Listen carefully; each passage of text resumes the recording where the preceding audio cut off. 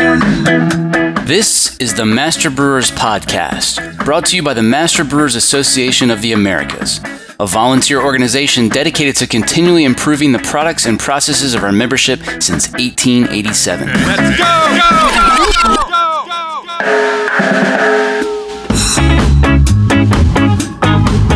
Master Brewers brings you interviews with the industry's best and brightest in brewing science, technology, and operations.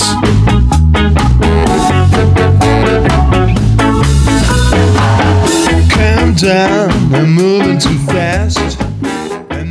This Master Brewers podcast is proudly sponsored by Hopsteiner, a global leader in the hop industry focused on quality, sustainability, and innovation in new hop varieties and hop products. Contact our brewery sales team to provide you with the hop-related tools you need to craft your next great beer. For more information, visit hopsteiner.com.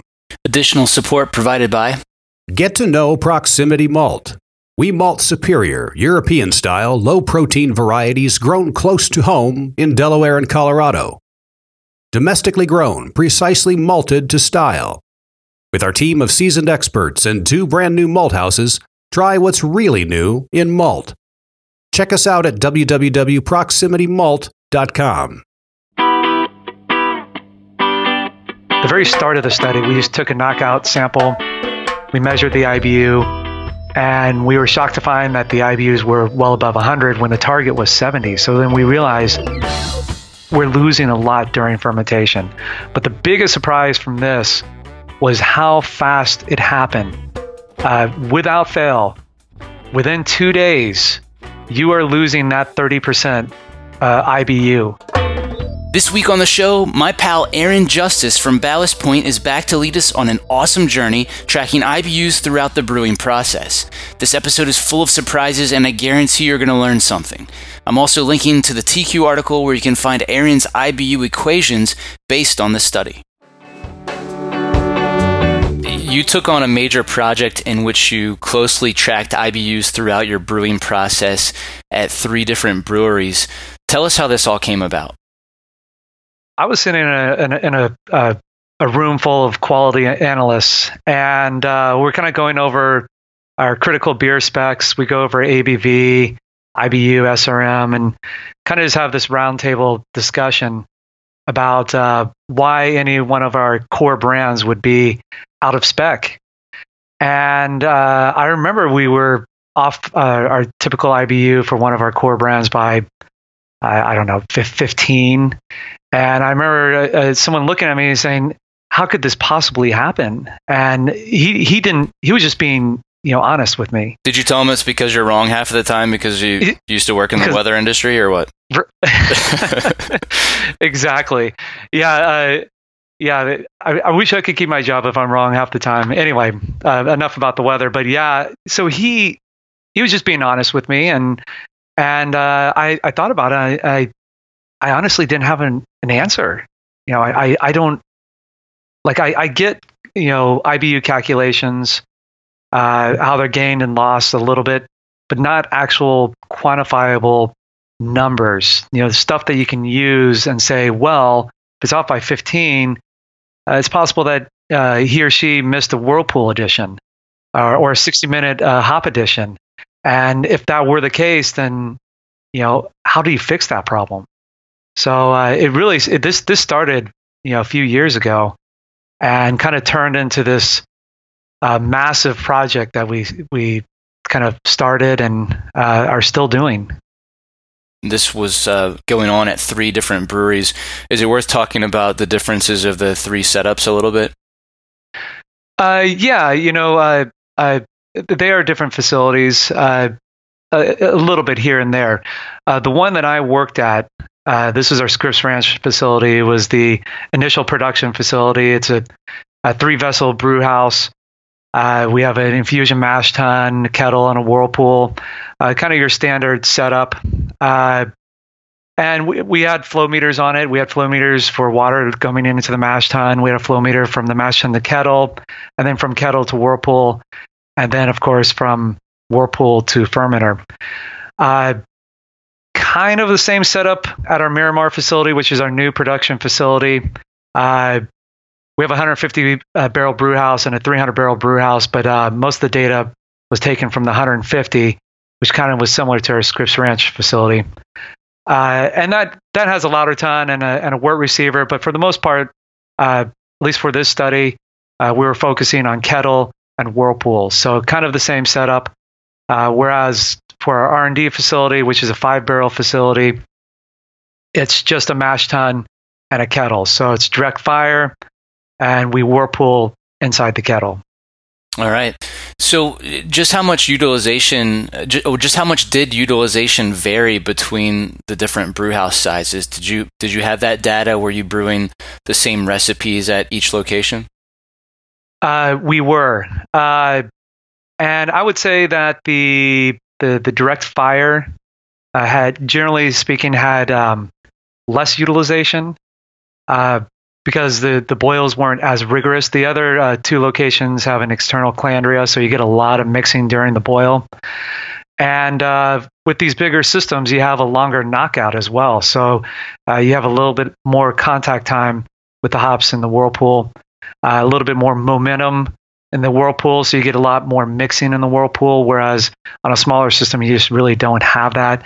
And, you knock out a 5-barrel batch in 20 minutes. So generally speaking, yes, the bigger systems, we had better utilization. Okay, we've probably all read about the factors that affect hop utilization, like wort gravity and pH. Talk about some of these factors and which ones turned out to matter the most in your breweries. Without a doubt, it was hop rate. In fact, that was kind of the sleeper of this study, was that hop rate has a huge impact. So if you're using a pound per barrel hot side hops, you're going to get really less utilization. Wort gravity definitely has an impact. We noticed that there's a pretty strong correlation. Wort IBU, as the wort IBU approaches 100, you see a dramatic plateauing of utilization because you're hitting a saturation point. pH, to be honest, because wort pH doesn't vary that much. I mean, you're going to go from anywhere from 4.9 to as high as maybe 5.6. There really wasn't that strong of a correlation. And time, of course. Time was a fairly big one. With the study, though, we found that usually within the first 5 to 10 minutes, you're picking up almost most of the IBUs you're going to get from that hop charge. Yeah, that was a big surprise to me to see that. This was a very thorough study. You looked at mash hops, you looked at 60-minute additions, you looked at whirlpool additions, you looked at wet hops, studied IBU loss throughout the process. So let's start with the mash hops. I guess you wanted to know how much bitterness those additions were getting. Talk about that. And this is something that's heavily debated in the industry, especially even in our own brewery, because a lot of people thought, well, what is this actually doing? So, because a lot of people say, well, you're just flushing these hops down the toilet, but that's not the case. We found that probably said that. yeah. We found that there was even a sensory. From our sensory panel, we did notice at least a little bit of a difference between non-mash hop and mash hop. But I think the biggest difference that you're going to get is, yes, you're going to get IBUs. And if you use a high alpha hop, and if you're doing about a half pound per barrel of that high alpha hop, you could get 20, maybe 30 IBUs from mash hopping. And I remember when I started home brewing, in the early 2000s, people say, oh, no, mash hops add nothing. They don't add any IBUs, but that's not the case. You do get a decent amount. We were seeing utilizations anywhere from about 8 to 10%. And you saw that utilization drop as the hop rate went up there as well, right? We did. It seems like also as the brew progressed and we got to the knockout, it kind of all started to kind of level out. And I don't know if it was because we were approaching a saturation point, or if we were starting to see a little bit of thermal degradation of those hop compounds through the process, because you're throwing them in at dough in. that's a long period of high temperatures to those hops. So I don't know for sure, but it's something that we've noticed, and we've done this study so many times now. But there is kind of a leveling of the playing field as you go through the brewing process. Let's talk about the 60-minute additions. What did you want to learn there? First and foremost, I think what we wanted to do was find out what were our knockout IBUs, so that we can kind of get a benchmark to see then how much we were going to lose through fermentation. So with 60-minute additions, we wanted to see how fast we were going to pick up the IBUs and how much, like what was that utilization. And we were really surprised. If you're doing a Scottish ale where you're hopping at about 0.1 pounds per barrel, you're going to get about 60% utilization. Whereas if you're doing an Imperial Red, which was one of our brews, which is super high gravity and the hop rate is outrageous, your utilization is going to drop below 20%. So we kind of wanted to see that, and we did 30-minute additions and 10-minute additions, but we found that they behaved very similarly to 60-minute additions. So we kind of just pushed those aside, the 30-minute, 10-minute, 15-minute additions, and just focused solely on the 60-minute addition. Talk more about what you observed in regards to the utilization over time. So for 60-minute, again, within the first 5 minutes, you're picking up the vast majority of your IBUs. It's not even close. So you'll see a utilization increase through that boil, and you can see a utilization increase by maybe 5 to 10%, which is still substantial. But that first 5 minutes is critical. Were you surprised by that? That definitely surprised me. It is very surprising because I think with the 60-minute addition, if you're picking up all your IBUs within the first 5 minutes, I think your first inclination is to think, well, gosh, why not just throw it in at 15 minutes? Yeah, you get most of your IBUs, and you also get flavor and aroma. Right. And that was my first takeaway from those 60-minute additions. And just how high the utilization was. I was really surprised by that. I didn't think it was going to be that high. You've got some words of caution for those substituting high alpha additions with lower alpha additions. What's that all about? We did that separate study where we talked about where we increased hop rate on one specific blonde ale, where we used Polaris at a hop rate of 0.1 and Tettnang at a hop rate of 1.2 pounds per barrel. And the utilization dropped from 45% with the Polaris and dropped down to 30% with the Tettnang. And I thought that was really important because I think I hear a lot of people in the industry say, well, when you're doing 60-minute additions, you can substitute any hop because you're going to boil off any aroma and flavor from those hops. But if you're going to substitute a lower alpha hop for a higher alpha hop, just realize that your utilization is going to drop significantly.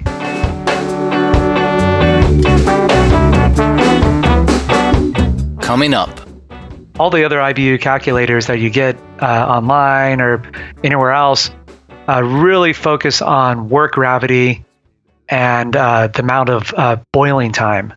So I wanted to take this data and try to come up with an equation that maybe would be a little bit better at predicting IBUs. I'm John Bryce, and you're listening to the Master Brewers Podcast from the Master Brewers Association of the Americas.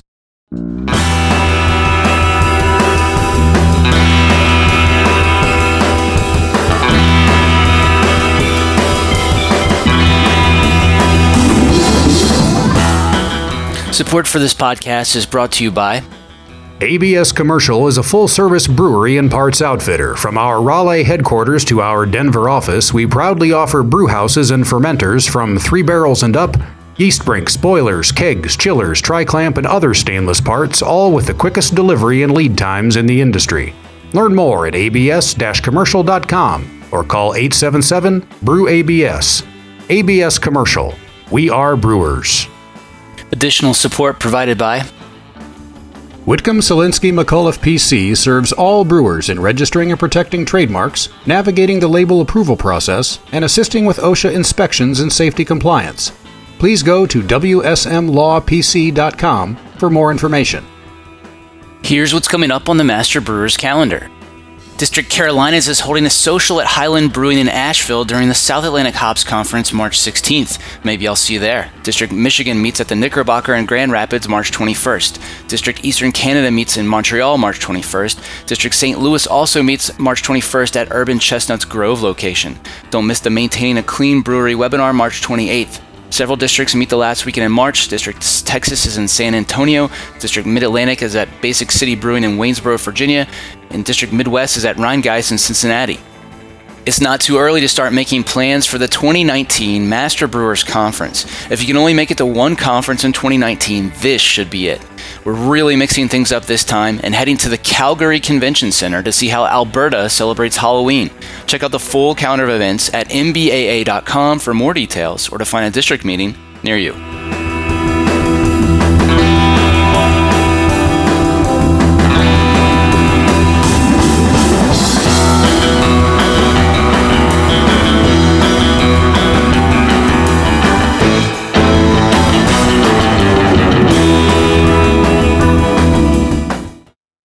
Now back to the show.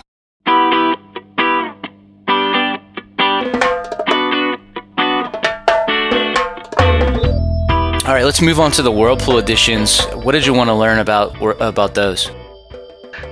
Again, I remember when I first started homebrewing, people would say, "Oh, you get almost no IBUs from Whirlpool." Once I became a commercial brewer, I quickly realized that wasn't the case. Once we could actually measure IBUs, we realized that you're getting a lot of bitterness from the Whirlpool edition. With Whirlpool, just like 60 Minute, we found that you pick up most of your IBUs within the first 5 to 10 minutes of contact time. But with Whirlpool, time really didn't matter. If you think about it, you throw your Whirlpool hops in, and they swirl around and quickly, settle into the middle and drop to the bottom, and then you're knocking out, and so you're not really seeing this agitation that you're seeing during the boil. So we found that with Whirlpool hops, time really doesn't matter. What we did find was hop rate was a big one, and with the way people hop nowadays, a pound per barrel in the Whirlpool is becoming almost standard for hoppy beers. And we found that hopping rate had a substantial effect on utilization, probably the biggest effect. Gravity also had an impact. We found that the lower gravity beers, there was almost no correlation. From about 10 to 13 Plato, we found almost no correlation. And there's been previous studies that have kind of shown that. But once you start to get to higher gravities, above 13 Plato, you're going to start to see a tighter correlation and a decrease in utilization. And another one that we found was that wort IBU. So if the wort IBU going into that Whirlpool is higher, especially once you start approaching that 100 IBU, you're going to get almost nothing out of those hops. The utilization will drop to almost 10%. Wow. And the results that you saw, again, they were pretty similar between the different breweries, right? They were. Again, the big breweries, you get more agitation. There's more momentum in those Whirlpools. You're pumping at a faster rate. The thermal, charge, the heat, is retained in such a huge vessel. We were getting significantly higher utilization, but it was still fairly high on the smaller system as well. So Whirlpool hops are a thing. They definitely add anywhere as low as 20% utilization to as high as 44% utilization, which is a big deal. Yeah, definitely. Okay, you also studied some wet hop additions. Talk about that. This one was fun, and we've done this a couple times. But with wet hops, because they obviously have way more moisture than kiln hops, you have to assume that the alpha is going to be about 1/4 the amount of a pelletized hop. So that's how we kind of calculated the utilization. But we put 400 pounds of wet hops, cascades, into our mash tun, pumped from the kettle into the mash tun. Obviously, we saw a temperature drop. Temperature dropped into the 190s, but we pumped all the wort from the kettle into the mash tun, steeped it for 20 minutes, and then transferred over to the whirlpool from the mash tun. So the rest time, was about 45 to 50 minutes, and we saw about 8% utilization for that beer. Particularly, we saw about a 32 IBU pickup just from steeping with wet hops. Going beyond the brew house, you determined the average loss of IBUs for the 14 beers that you analyzed was almost 34% during fermentation, maturation, and filtration. Was that a surprise? That was a big surprise. I think when we started doing this study, the very start of the study, we just took a knockout sample, we measured the IBU, and we were shocked to find that the IBUs were well above 100 when the target was 70. So then we realized we're losing a lot during fermentation. But the biggest surprise from this was how fast it happened. Without fail, within 2 days, you are losing that 30% IBU. Once you pass that high Krausen and you start to head towards conditioning and maturation, there really isn't that big of a change in IBU. Even if you're doing kind of a light dry hop, and when I say light dry hop, nowadays a pound per barrel is kind of a light dry hop. Whereas, we will talk about it in a sec, but, once you start getting to 3, it starts getting interesting. But a pound per barrel really doesn't affect IBUs. Then filtration, you get to filtration, and if we only centrifuge a beer, we would see about 5% further loss. If you do centrifuge and a polishing filter, you could see as high as a 15% loss. And you saw this loss was greater, I think, in the beers that had those real heavy whirlpool additions, right? It is, and it's something that I want to study. We don't have HPLC, but I'm definitely going to send this off to another lab to get this. But we found that if a beer relies heavily on whirlpool IBUs, you see a quick loss during fermentation and even filtration. So I'm curious to see what specific compound is being lost. I don't know if it's humilinone or if it's isohumalone versus isocohumalone. I don't have that answer, but it is something that we observe for sure. Do you want to say more about the loss from like yeast and stuff? I feel like we didn't really talk about that very much. Is that worth talking about or not? I mean, it's in your paper, but doesn't mean we have to talk about it here. But actually, I totally forgot about that too. Holy smokes. Another thing, okay, so we found that you get IBU loss in the first 2 days of fermentation, but the amount of IBU loss did depend on how flocculent that yeast was. If it's a low flocculent yeast and it stayed in suspension, like a wit yeast, we used Sac Trois. And we found from those 2 yeast strains specifically, even some lager strains, we were getting more IBU loss.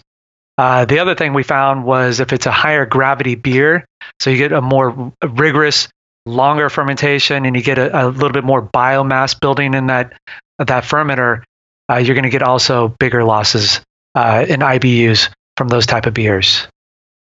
We had Dr. May on the show way back on episode 4, and he talked about how dry hopping can increase or decrease IBUs depending on conditions. What was your experience? Oh yeah, when we started doing hazies, and we're playing around with hazies where we would double dry hop, we'd have an initial hop charge, day 1, day 2 fermentation, and then another one at terminal gravity. We were seeing big increases in IBU. I'm talking anywhere from 20, maybe even 30 IBU increase with each one of those hop charges. We've even done beers now where they're dry hop only, and we dry hop at terminal gravity, and we've seen an increase 30 to 40 IBUs, and we're dry hopping at about 3 to 4 pounds per barrel. Yeah, I'd like to hear more about that. So I know you said you or the paper indicated that you brewed a couple of hazy session IPAs that had no kettle hops, and so dry hopping only. What did the data look like on those? What numbers did you see there? Yeah, those were the ones that easily picked up anywhere. We saw a range from about 25 to as high as 40 IBUs, and it really depends on what hops you're using. I couldn't find a correlation. I mean, we haven't done the study enough, but obviously the alpha content is going to impact that, because that could correlate to humulinone amounts. But with the dry hop only, we relied solely on our bitterness were solely coming from those humulinones. But that was the whole point of the beer. We added no kettle hops. We found that kettle hops kind of negatively impact haze stability. I can't believe I'm even talking about haze stability.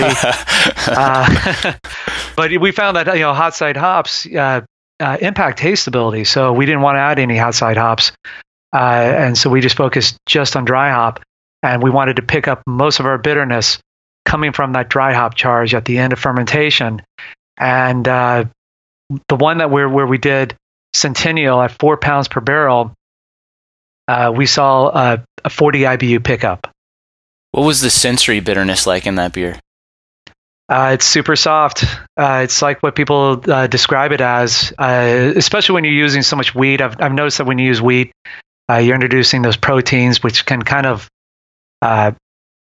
impact your perception of bitterness. But it's definitely a softer bitterness. That is without a doubt. Cool. As I was reading through your paper, I got, a little more than halfway through, and I jotted down a question to ask you whether or not anyone has built a model for predicting IBU that takes all these factors into account. And then I got down to the bottom, and I learned that you have worked on that yourself. Why don't you tell us a little bit about that? Right. I figured that, and this is something I've always wanted to work on, because all the other IBU calculators that you get online or anywhere else really focus on work gravity and the amount of boiling time. So I wanted to take this data and try to come up with an equation that maybe would be a little bit better at predicting IBUs, not only for knockout, but then for finished product. I realized, you're going to have to treat kettle hops different from whirlpool hops. With kettle hops, you focus on hop rate, work gravity, and time. And really, hop rate's probably the biggest impact. It has the biggest impact on utilization. Whereas for the whirlpool, focused on hopping rate again, I removed time out of the equation, because for the most part, you pick up your IBUs in the first 10 minutes, and it just doesn't make a difference. So remove time out of the equation. So you have, again, hopping rate, gravity, and wort IBU as it comes into the whirlpool. And those are the three factors that affect your whirlpool utilization. So I separated those two. And I have to admit, I'm not a statistician. I took a lot of math in college for meteorology. But man, I had to painstakingly go through and write this equation and try to match the data as much as possible. So that took a lot of time. But I will say that at least this equation worked for our Scripps Branch location. We were getting our targets within about 5 IBU, and we were brewing a wide variety of beer styles. We were doing a lot of one-off brews.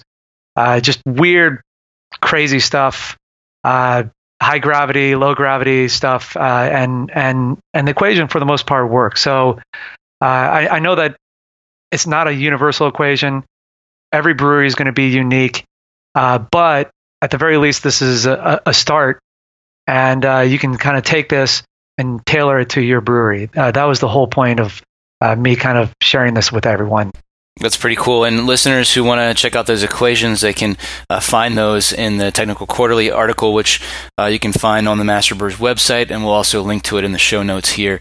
Aaron, we know that IBUs don't correlate to sensory bitterness, and the IBU test was never designed for the type of beers most craft brewers are making these days. So I got to ask, are we just wasting our time with the wrong type of analysis for hoppy beers? That's funny you asked that, because I wanted to kind of start off the entire paper, and even when I gave this talk at the Brewing Summit, I wanted to start off saying that this measurement of IBU is not probably the best technique, and the reason why is that the IBU test measures anything that's soluble in isooctane and absorbs at 275 nanometers. So we found that something like pumpkin spices or bitter orange peel would actually add IBUs to specific beers. So and this doesn't always correlate to sensory bitterness. So with all that said, when you think about the spectrophotometer and measuring IBU, we used it more as a critical control point to verify that the beer is the same as it was when we brewed it last week. And it will allow us to kind of be more predictive of what to expect possibly with a beer that we're going to brew in the future, whether we're scaling it from a home brew or a 5-barrel batch or commissioning a new brew house on the East Coast. I look forward to hearing people's feedback, and I look forward to seeing other people's studies. I want people to just share their information and be passionate about brewing. That was Aaron Justice here on the Master Brewers podcast. I know you want to see Aaron's IBU calculator, so check out the link to his TQ article in the show notes, or just type Quest for Consistency into the industry's best search bar at mbaa.com. Did you know that Master Brewers now has a mobile app? TQ articles, podcasts, webinars, Ask the Brewmasters, and more, all in the same place. Search Master Brewers in the App Store to download it now. I'm moving too fast, and then I hit on the ground. Just like that one day when we came around there. Since there's that one thing that I should have